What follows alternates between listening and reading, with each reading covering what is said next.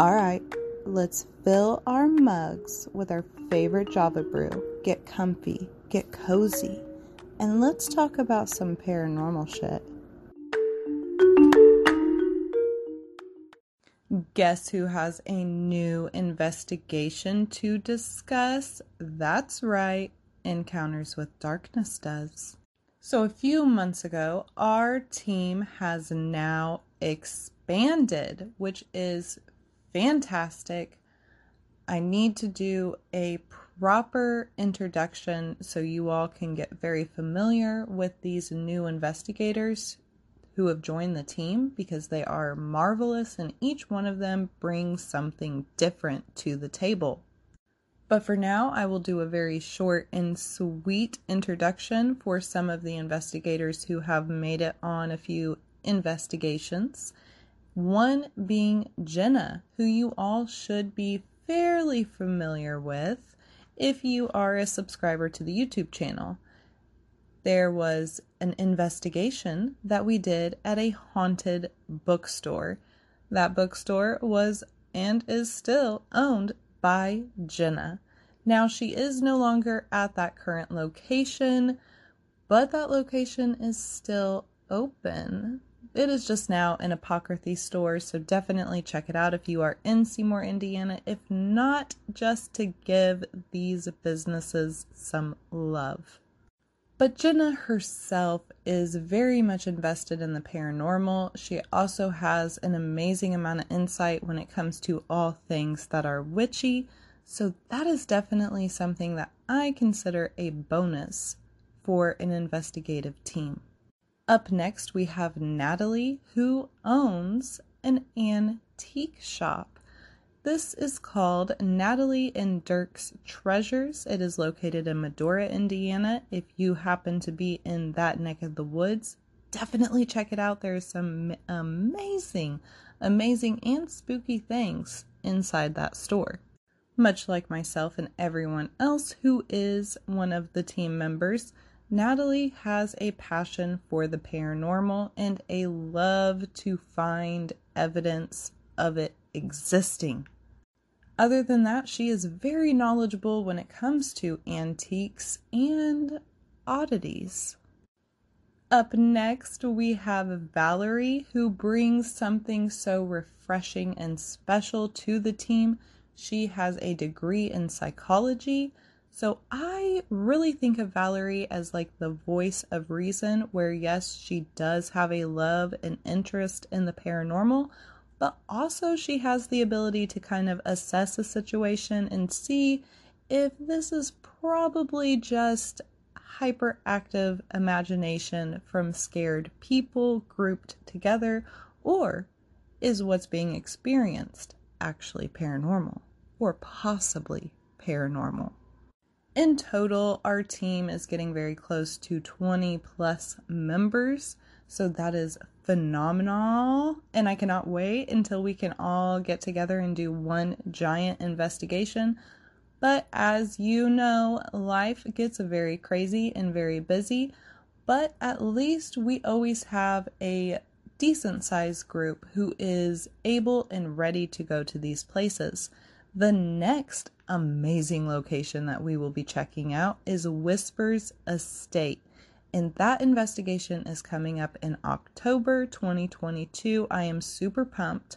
We have the new SLS Connect device, so I'm so excited to put that in action in a place such as Whispers Estate. So the last investigation that was discussed on this channel was actually when Melissa and her husband went to Salem, Massachusetts, which that video is still up on the YouTube channel. You can definitely check it out. But since then, there has been investigations and I've been holding out on you. We have went to a cemetery. We have went to a haunted woods located in Brownstown, Indiana, and that was a trip in itself. And we have also went back to the coffins. We went back to Carr High School. We have investigated a friend and a listener of the podcast, her house, and we have not discussed or uploaded all of these investigations. as you all have been able to see and hear on the podcast, we have been making so many different changes. One of that being only discussing the actual details of these investigations and our personal breakdown of what we believe we experienced, things that we believe we've captured, because we are no longer pointing these things out in our YouTube uploads of the investigations. We really, really, really want viewers at home to feel as if they are investigating along with us. And you can't really do that if you're constantly pointing everything out. So this is more encouragement to be active and engage with us, and don't be afraid to say, I think I saw something. But only doing that type of content for our monthly subscribers to the channel. The monthly subscription is very manageable. This is just a cup of coffee once a month is all that it is, and you get the juicy breakdowns of insight about investigations in general, as well as investigations that we have gone on. But just as a gesture of good faith, I will give you some juicy details about a particular episode that will not be uploaded on YouTube.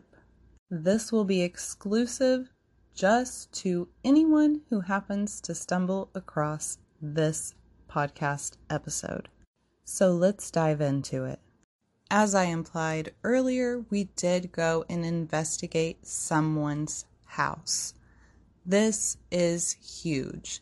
Now, I already spilled the beans on the fact that this is not just a random person that we did not know. This is someone who we are very familiar with. She is amazing. Her name is Jasmine, and I absolutely adore this girl.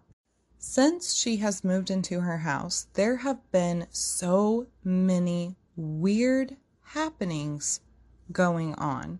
She has a rug in her bedroom that no matter what she does, somehow, some way, this rug always ends up underneath her bed. Now, she has tried, as I said, so many different things. She has put weight on the rug to prevent it from moving. And every time, it does not matter what is done, the rug will end up all the way underneath the bed. She has had things move. This could be one of those situations where, did I move it? Maybe and just forgot, but there have been objects that have been moved.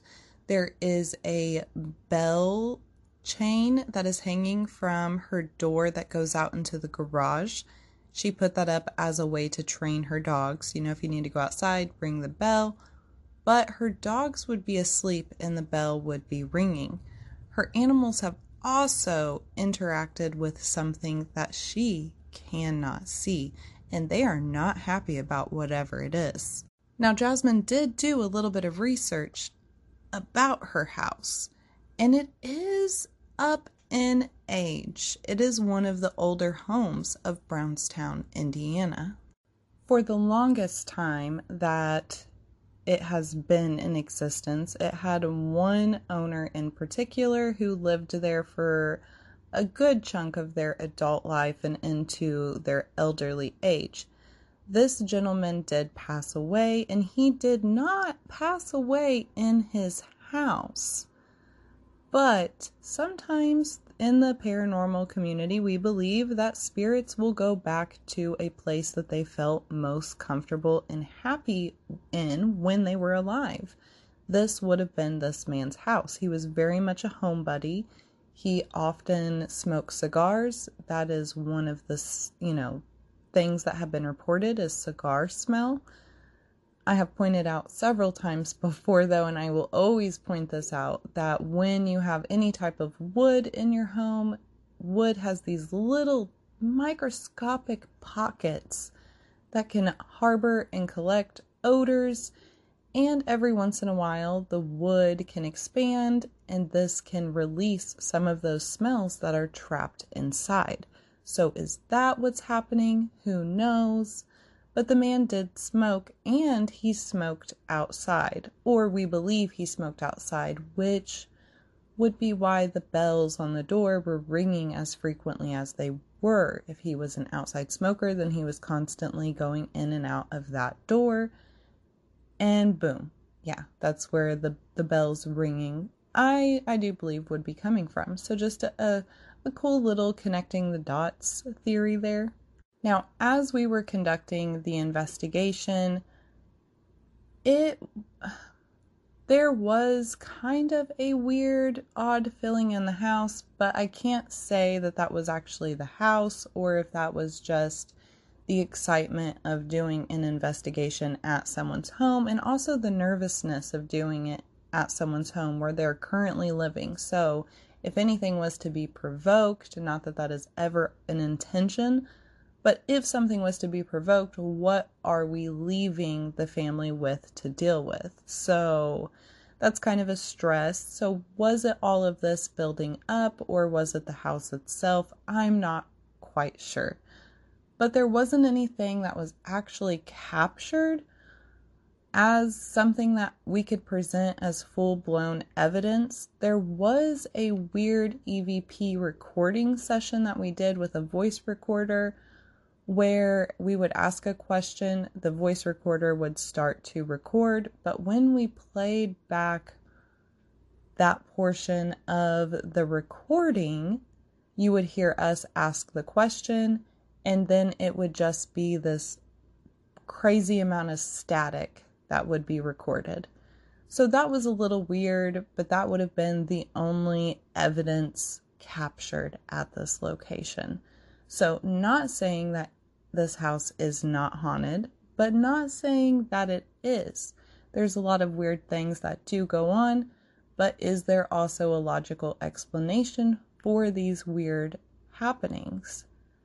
Well, that's up to you to decide.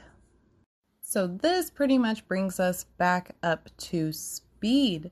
So if you are interested in hearing all about the other locations that we have went to that we have not discussed yet, please subscribe to the channel. It helps out so much. This is what we use to pay for other locations as well as equipment.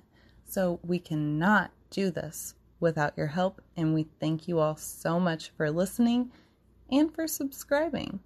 Until next time, stay creepy.